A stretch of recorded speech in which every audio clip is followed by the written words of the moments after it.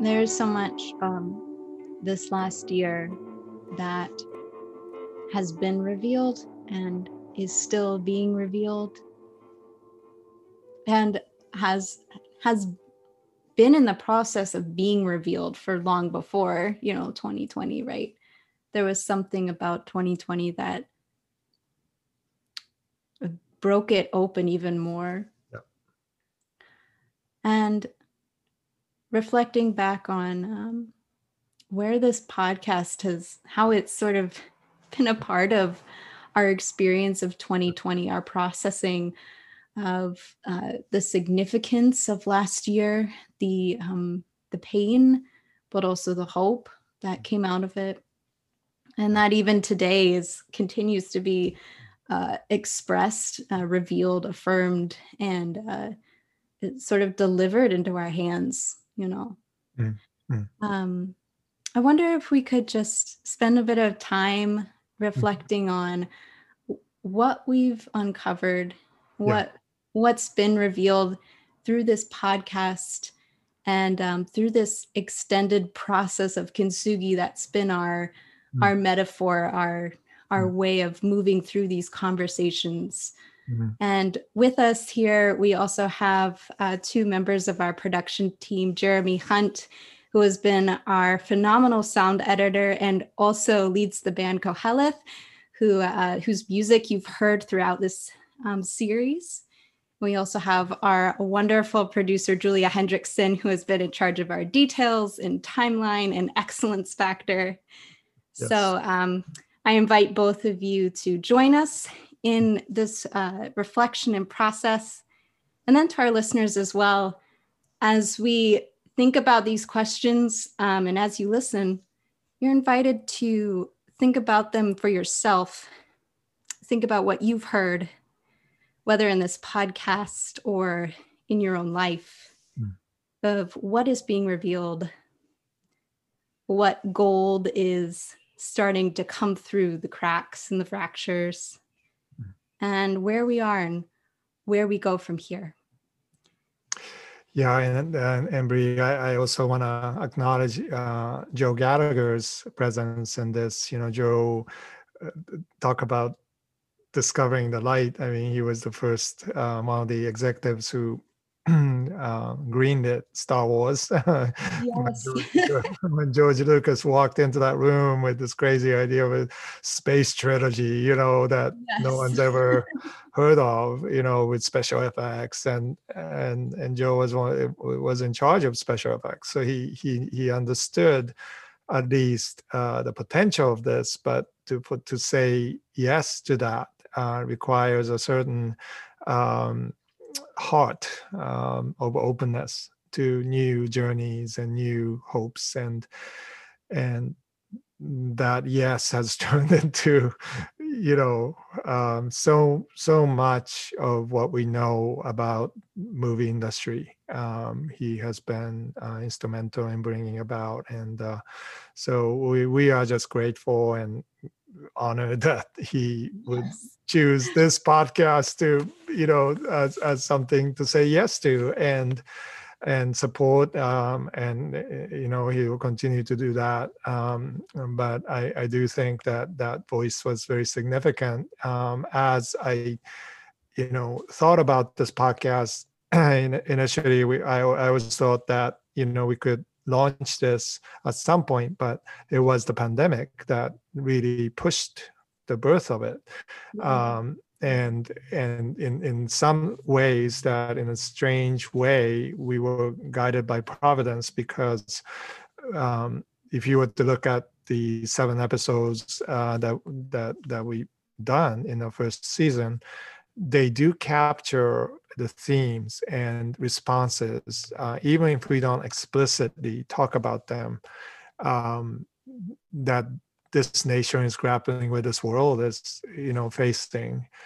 And to be able to have even with our inexperience and lack of doing this, to have a group of people who trusted their intuitions and pushed each other to find a voice that spoke authentically about our time, I think it's very it's an accomplishment that I'm just so thankful to be part of. So I really think that everyone here in this room really contributed to that becoming a reality. Yes, yes, absolutely. When we started out, our thought was to take the process of kintsugi, which is a Japanese form of mending broken pottery with gold lacquer, and to use that as a praxis or a guiding method for understanding how humans experience fracture, experience brokenness personally, interpersonally, culturally, and how that mending process begins to happen. So to review a bit for our listeners, sort of our guiding process has been to name the fractures. And this is a process that you would also learn in the Academy's Kintsugi that Julia and Jeremy Amako evolved along with Eric Tai. Yes. Fellows have been working hard on. So jump in and correct me if I miss any steps here. But we name the fractures first. We move towards seeing landscapes that arise out of the fractures in the broken pieces. Then we begin to sand down the edges and see what landscapes continue to emerge. And finally, mending with gold and lacquer to place the pieces together. So with that in mind, I wanted to go back and review our guests that we've had. We started out with September Penn, who is a vocalist, singer, worship leader, and theater storyteller. Then we spoke with Christian Wyman, who was a poet, professor, and theological thought leader. Susie Abeba, composer, percussionist, educator, and climate and earth listener. And finally, Shan Ray, who is a scholar on forgiveness and leadership, a poet, and a novelist. So I want to start out, and this is to all of you here, Mako, Jeremy, Julia, and also to the listeners as well, for you to reflect on what stood out to you among these episodes. Either something maybe from each of these, or just from any. What conversations, what pieces, and of the various fractures we examined in each of these conversations stood out to you or caught you as you listened? Yeah, just to add to that, Brianna, with the kintsugi process, I was thinking today about urushi, which is Japan lacquer, and urushi is notoriously difficult material to use because it's made from poison sumac, and it's slow drying, and in fact you have to dry it in the moisture of Japan, otherwise it doesn't dry. So if you were to do it here in US, you have to have a moisture box, and sometimes the mending takes about a year before you can put the gold on.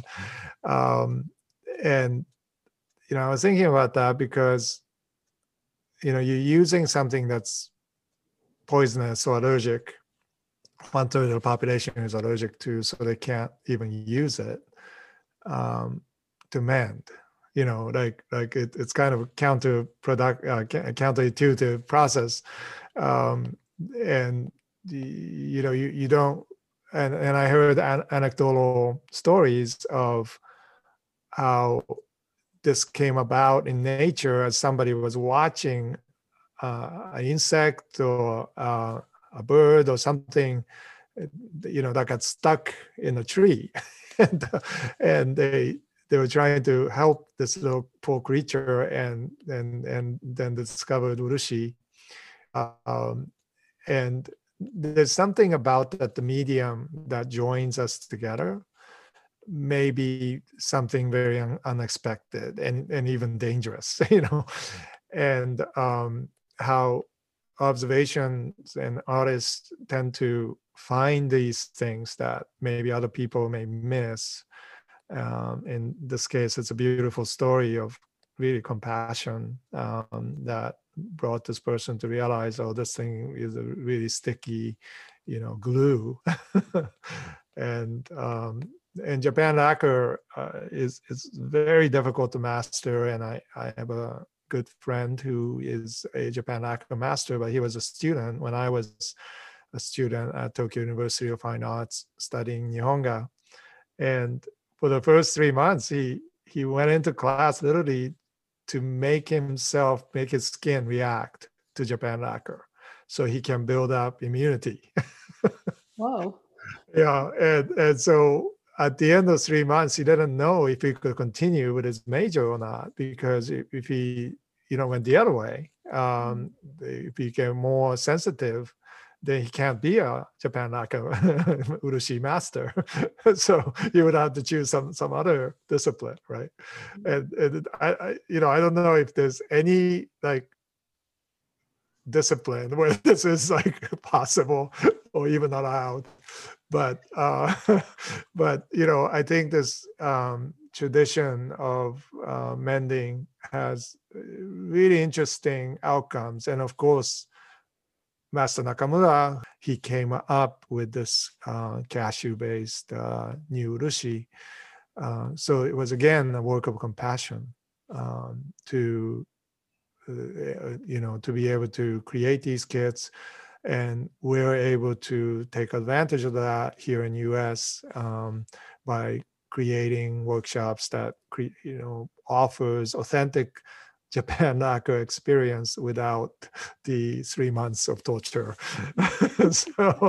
So I think there's something about that we're uncovering even with the podcast. Is it's a slow process of growth and coming to understand what our gifts may be to come together and to develop. So I think about that. And I was thinking about Julia because she has been leading in these sessions, and I think it would be interesting to hear from her what her perspective was in what she learned from these workshops. Thank you, Mako. It's been a privilege being part of the Kintsugi workshops. And for me, as a facilitator of them, I had to make a very big transition in my thinking about how I would teach others this process. Because I haven't spent years studying the technicality of Kintsugi mending. And people come to these workshops expecting a kind of technical list of how to do something, and in a very tangible way. And what I've realized is that what we need in this time is not only tangible mending, although that is a beautiful metaphor and example.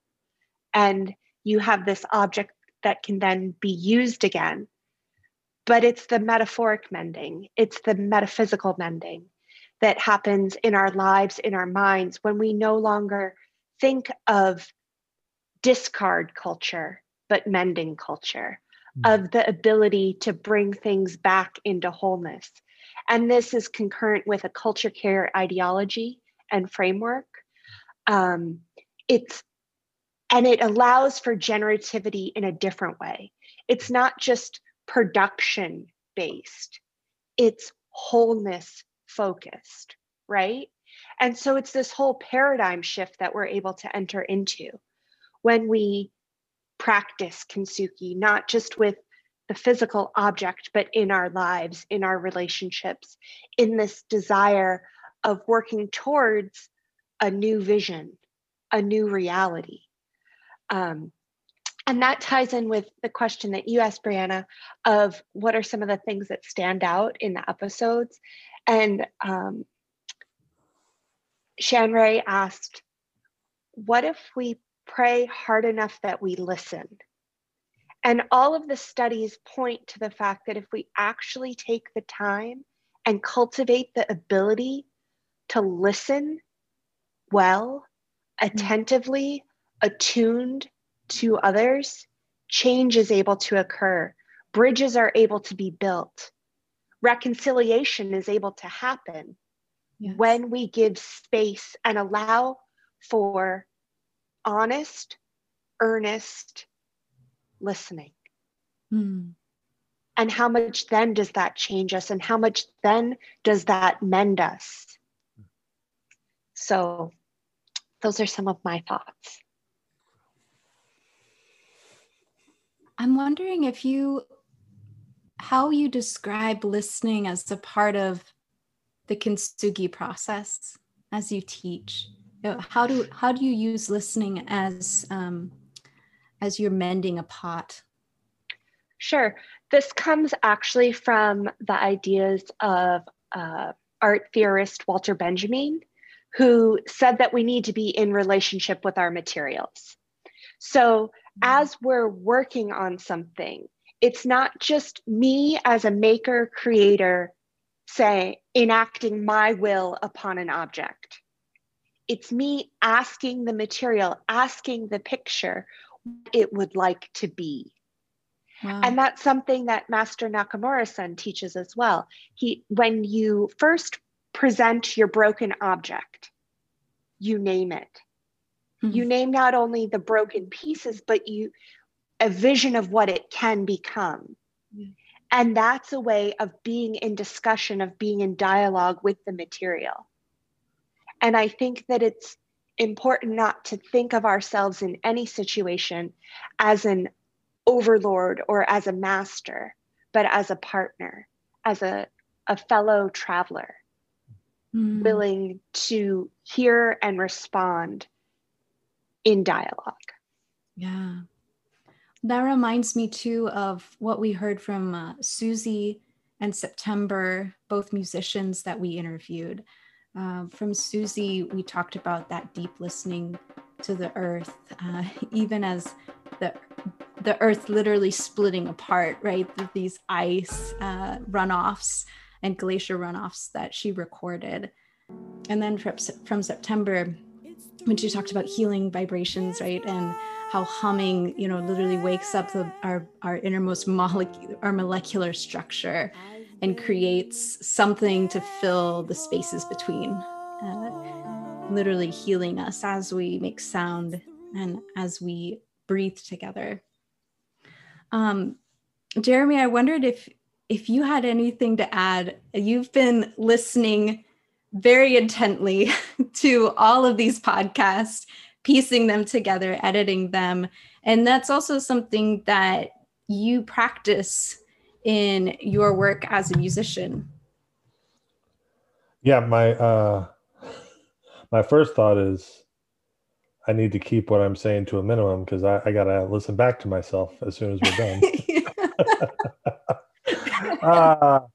No, but yeah, I think it dovetails perfectly with what Julia is saying, and I think at the beginning of the process of this podcast and thinking about what it could be, what its signature sound would be,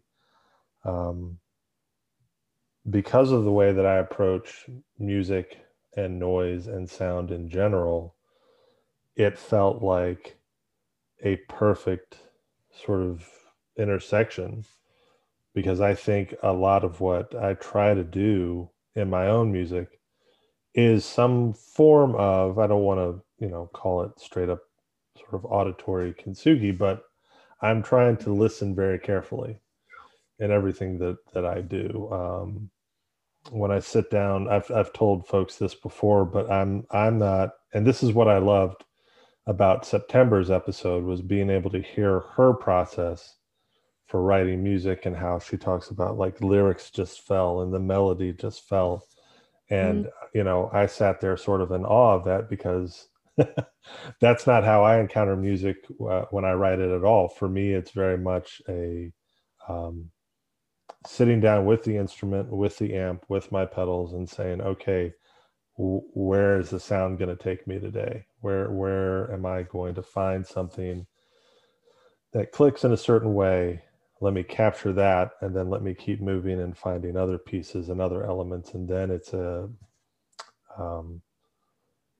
accumulation, and it's a sifting through those things and finding the pieces that fit, if you will. And so I would say from an editorial, an auditory standpoint, editing everything and putting the pieces together for each of these episodes, my hope has been that we offer a space, a sonic space that is inviting, but also challenging in some ways, that it's an opportunity for people to perhaps listen to something more attentively than they might have before. It's been my hope that even across all of the episodes together, not that someone's going to sit down and listen to all the hours all at once, but that it would feel like some sort of an audio journey. Yeah. That it would be something that would be inviting, at times arresting, at times maybe even a little confusing, where you have to go back, because I think, again, to Julia's point, learning and relearning and trying to discover new ways of listening and listening well, I think is just crucial. Yes. Where we're at, sort of at this point in history, where we're at culturally, I think it's a skill that we all need desperately. Right. I was Jeremy. I was interviewing a future fellow from Bucknell University. I'm going next phase of the fellows program. I'm going to experiment with undergraduates at Bucknell, and so I had the deans of 3 schools, liberal arts and School of Engineering and School of Management, send out emails to all the students, but immediately I had like 21 applicants, and the girl that I interviewed today is an environmental engineer, but she literally sat down. The assignment was to listen to Susie's podcast and to respond in some way, whether it be creative or essay or whatever. And so I can't wait to share some of these comments, because they're really coming from this university, really outside of many of our circles of influence perhaps, but so they're fresh ears listening to what we have been doing, especially with Susie's episodes. But today this girl Sarah said she listened to all of them and because she wanted to understand and honor what we have done together, and then her response, she would make art that intuitively try to capture. So maybe you can post this art that she did, but so some people have actually listened to all of the episodes. That's beautiful. I think that there's many of our listeners who maybe are in tune with this, with the sense of a creative process. But for those who maybe are not, who don't identify as an artist, or maybe don't have a creative process in their life, or aren't as familiar, I wonder if we could talk for a minute about why we chose to do the podcast this way a little bit more, and thinking through sort of those beginning conversations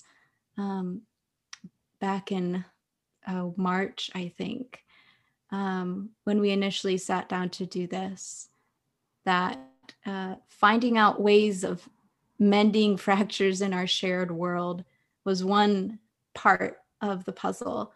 We knew that was going to be a guiding question. We knew kintsugi was going to be a guiding metaphor. But as we started to really enter into the complex difficulty that actually comes with podcasting, as we discovered, we really started to approach it with like more of an experimental process. And Mako, I wondered too if you want to talk a little bit about slow art and the Yeah. process and the value of slowness, and why we wanted to put that before us as we began working on this together. Yeah, I think all of us went into it expecting the great unknown, hoping that something would be revealed. Typical podcasts would be done with one-to-one interviews and themes of interest and so forth. But I always had a sense that this was not like a typical way of doing things, that we had an opportunity as fellows to trust our intuition in the process, to like Jeremy said, that there's listening, and as all of us have been speaking to this. But and when we listened to the trailer, right, it wasn't even the first episode, we kind of agreed that the first episode has to be different, and the first episode will be about September. And I think, Julia, I think you had a particular directive about this. I remember saying that, kind of a confidence that this needs to be about something else. And do you want to speak into that moment? Sure. It was, I think all of this ties into Bree's question of what is this really about? And this podcast is a reflection of our observations. And that is how we speak to those that aren't necessarily engaged in a daily creative practice. What does it mean to observe the actions that you're taking? What does it mean to look at your bowl of oatmeal in the morning and consider the difference to the day before that you think of as the same bowl of oatmeal, but it's different today somehow? Learning to notice those differences. But in the creation of this podcast, it was the construction of a soundscape and this growing awareness that we're entering, especially as we went into our times of isolation and social distancing. The sound around us changed, right? Those of us that live in cities, things became quiet in a way that they hadn't been quiet in a century, right? Yeah. And focusing, drawing attention to differences, fractures, silences, in ways that Jeremy was able to construct creatively, piece together as a piece of kintsugi, right? The sound as the metaphor of the mending was something that we thought about, particularly at the start of this, as the arc began, that we would lead people through a museum gallery of sound, where different narratives could unfold, where different stories would be encountered through different sounds, as sound has the ability to transport. So those were some of the things that we thought about.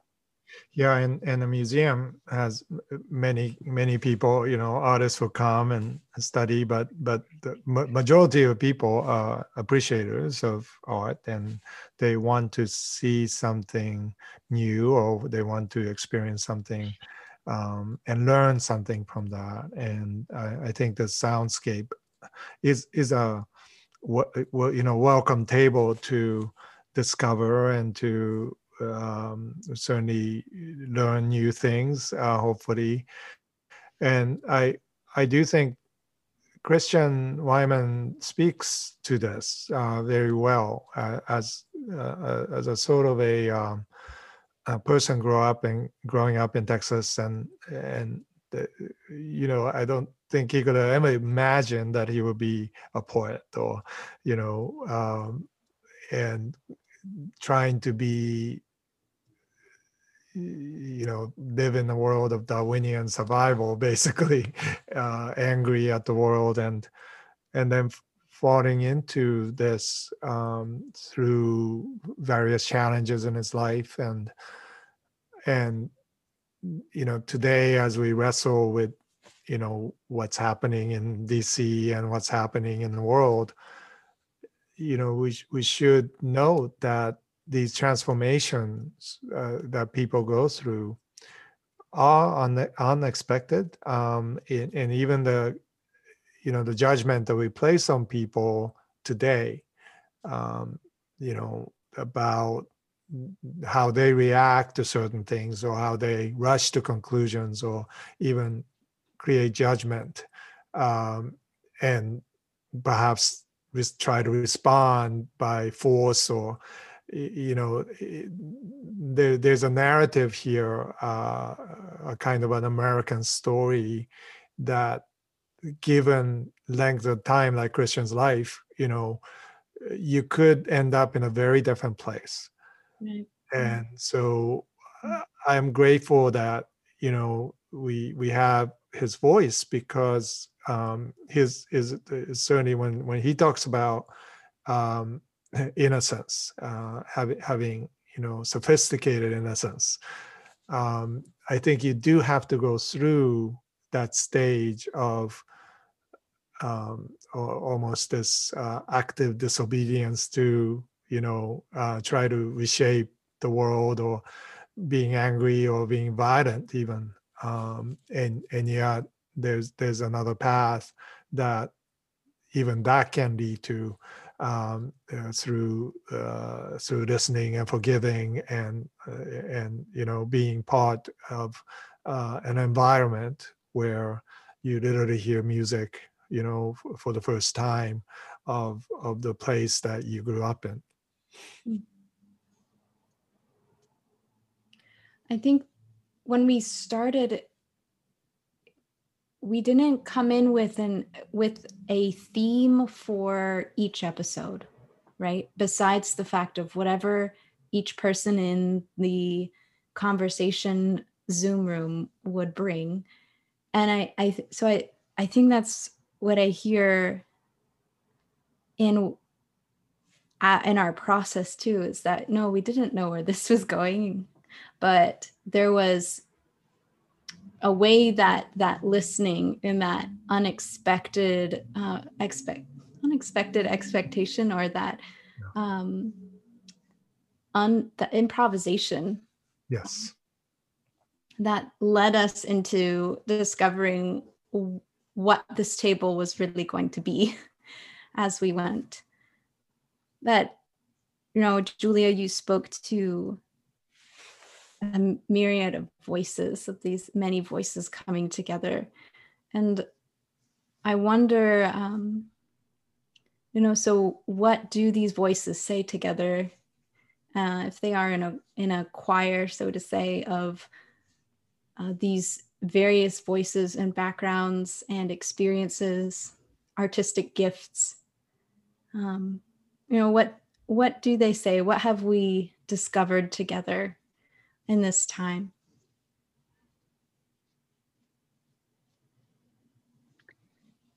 Yeah, I think that there are some things that emerge as common to humanity, right?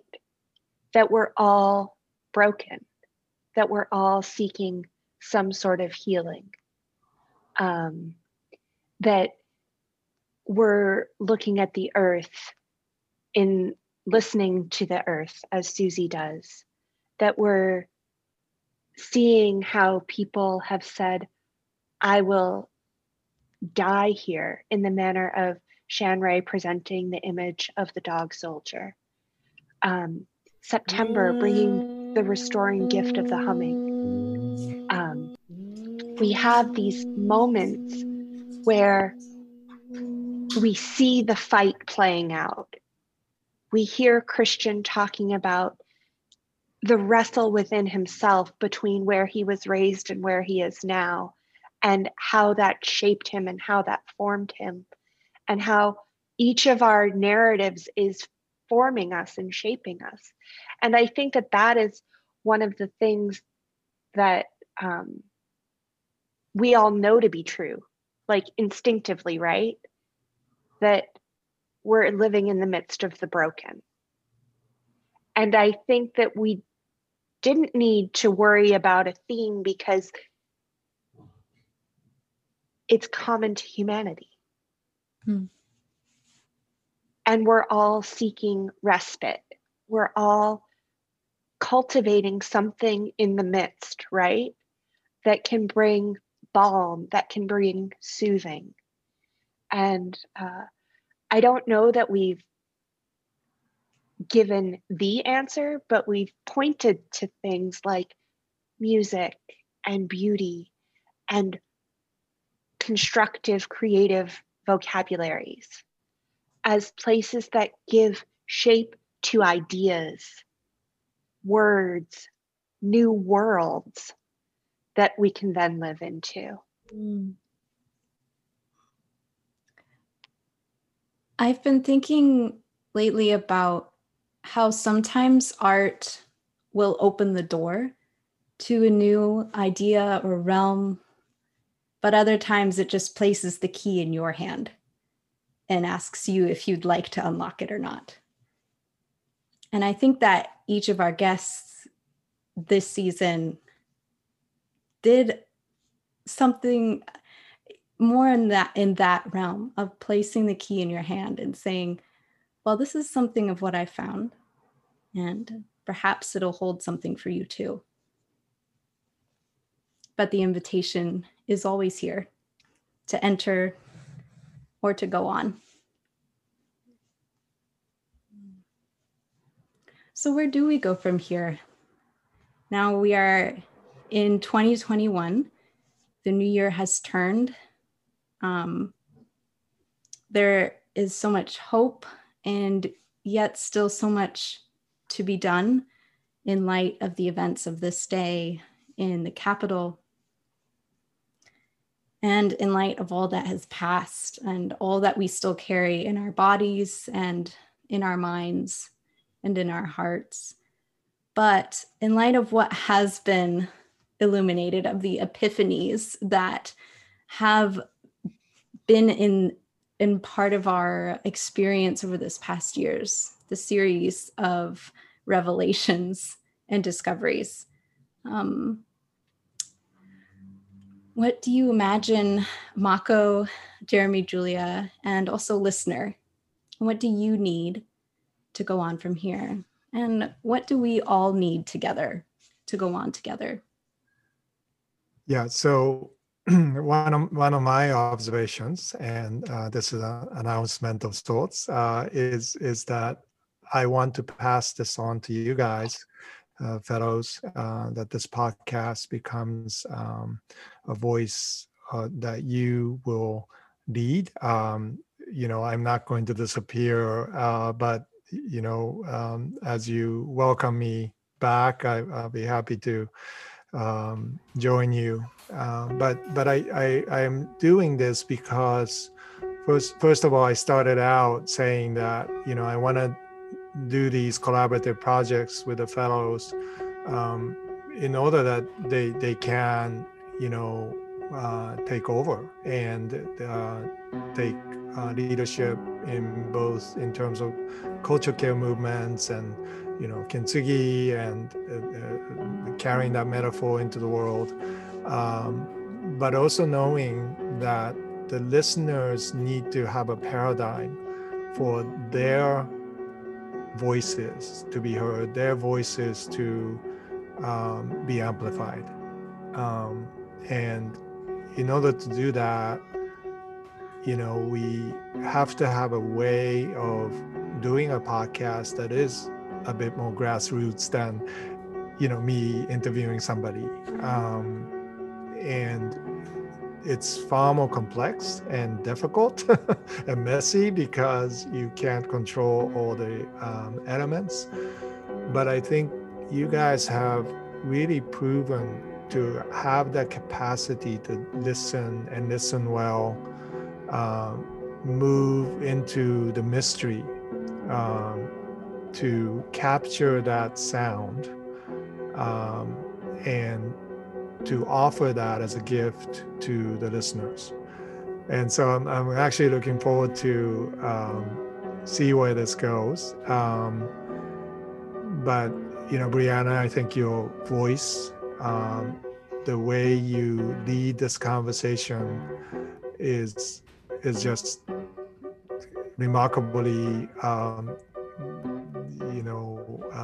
prescient in a way that is that your voice invites people into a conversation, and it's a unique gift, and I want to hear that voice come out even more, to be more resonant, and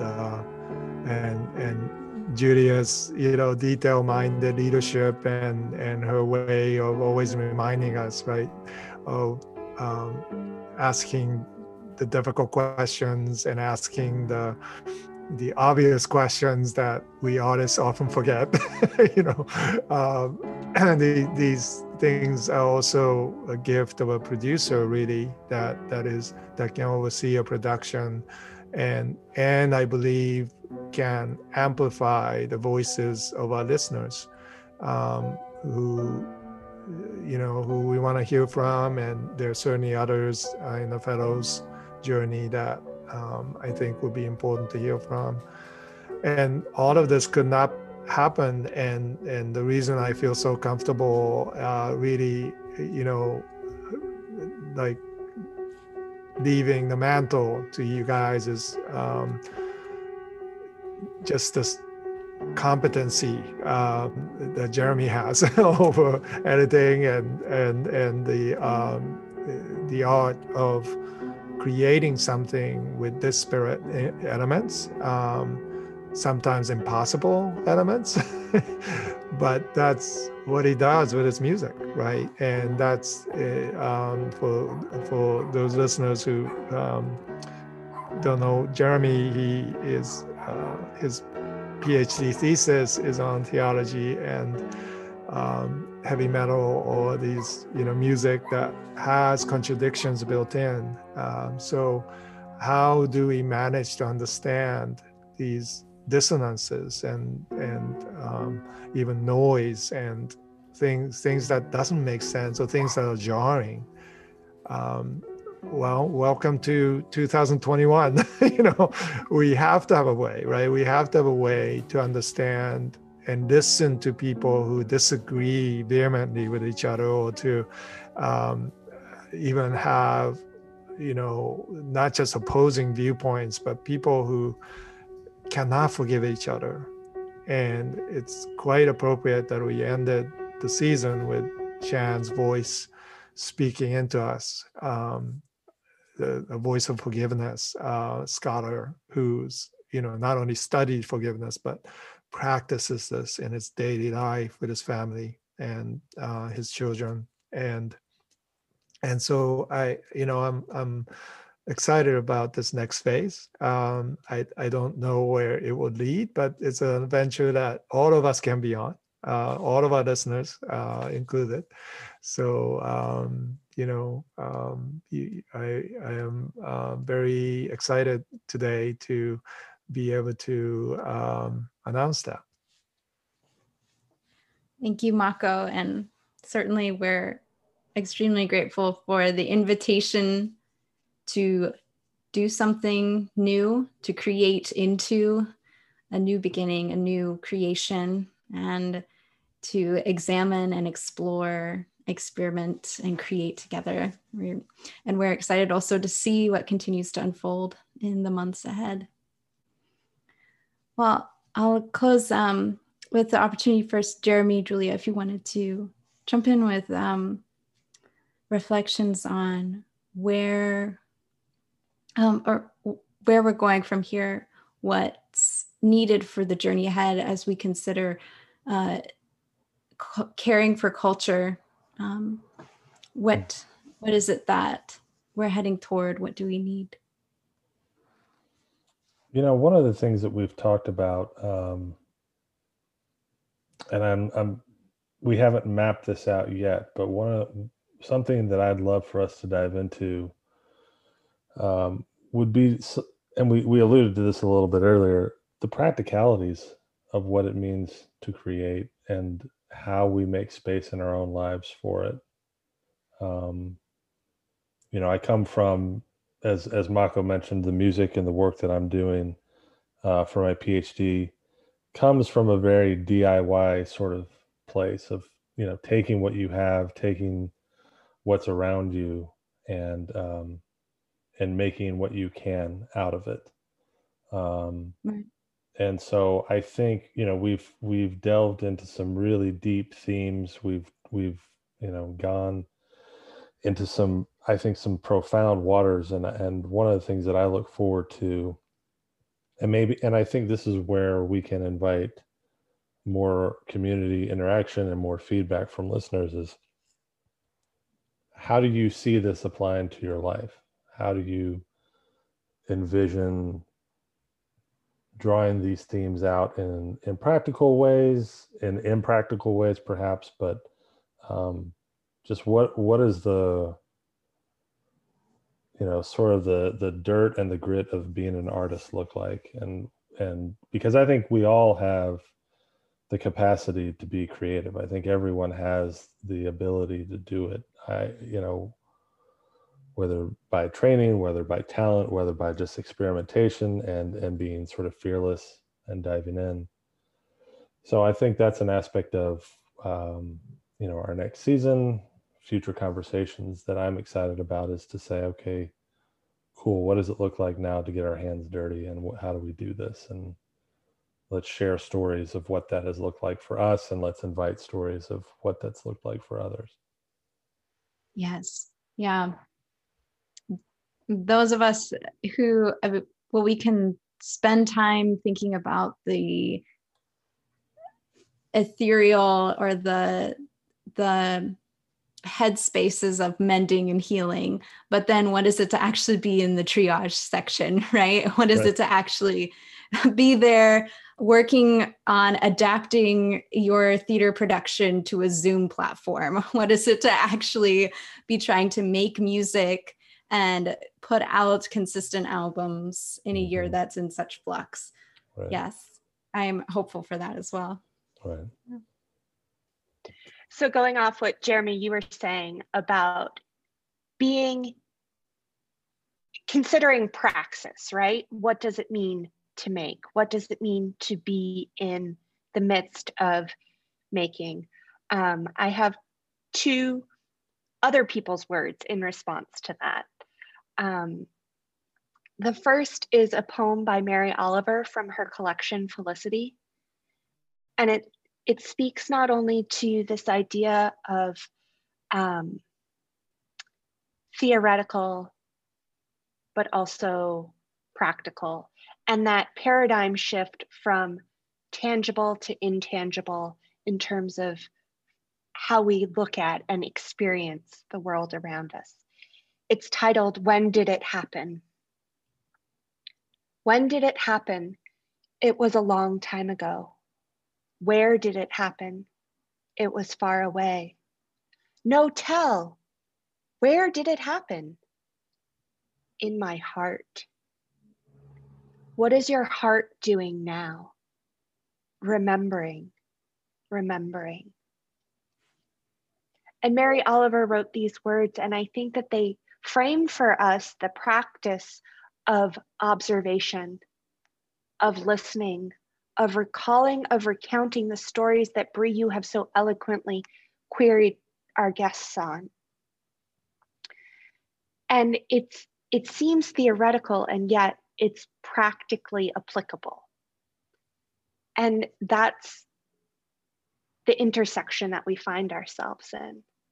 And then as a benediction, I give you the words from the Venite by Robert Benson. A prayer for vocation and daily work. Deliver us from the service of self alone, that we may do the work you have given us to do in truth and beauty and for the common good. In the name of the Creator, Redeemer, and Sustainer. Amen. Thank you, Julia, Jeremy, Mako, and also to Joe Gallagher, and to all of you, our listeners, who we consider to be a part of this room in this extended Kintsugi table. We look forward to more conversations in the future. Bye, friends.